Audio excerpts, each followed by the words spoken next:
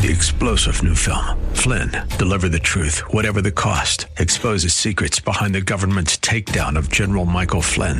Flynn knew what the intel world had been up to. He ordered the first audit of the use of contractors. This set off alarm bells. He told the truth. He was the most dangerous person for Donald Trump to hire. They had to get rid of Flynn.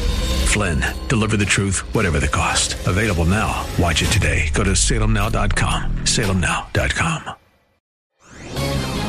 This is Albert Mohler for townhall.com. This has been an incredibly important session of the Supreme Court, and it has come with big wins for religious liberty. In a series of 3 decisions, the nation's highest court ruled, first, that a state that offers financial support to private schools cannot exclude religious schools. Second, the religious schools are free to employ teachers consistent with their religious beliefs. And third, that employers cannot be forced to provide contraceptive coverage if it would violate their religious or moral conscience.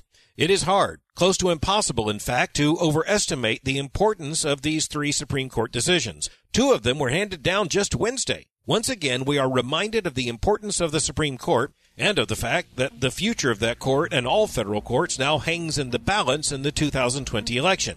Just imagine the disaster of losing any one of these decisions, much less all 3. I'm Albert Mohler.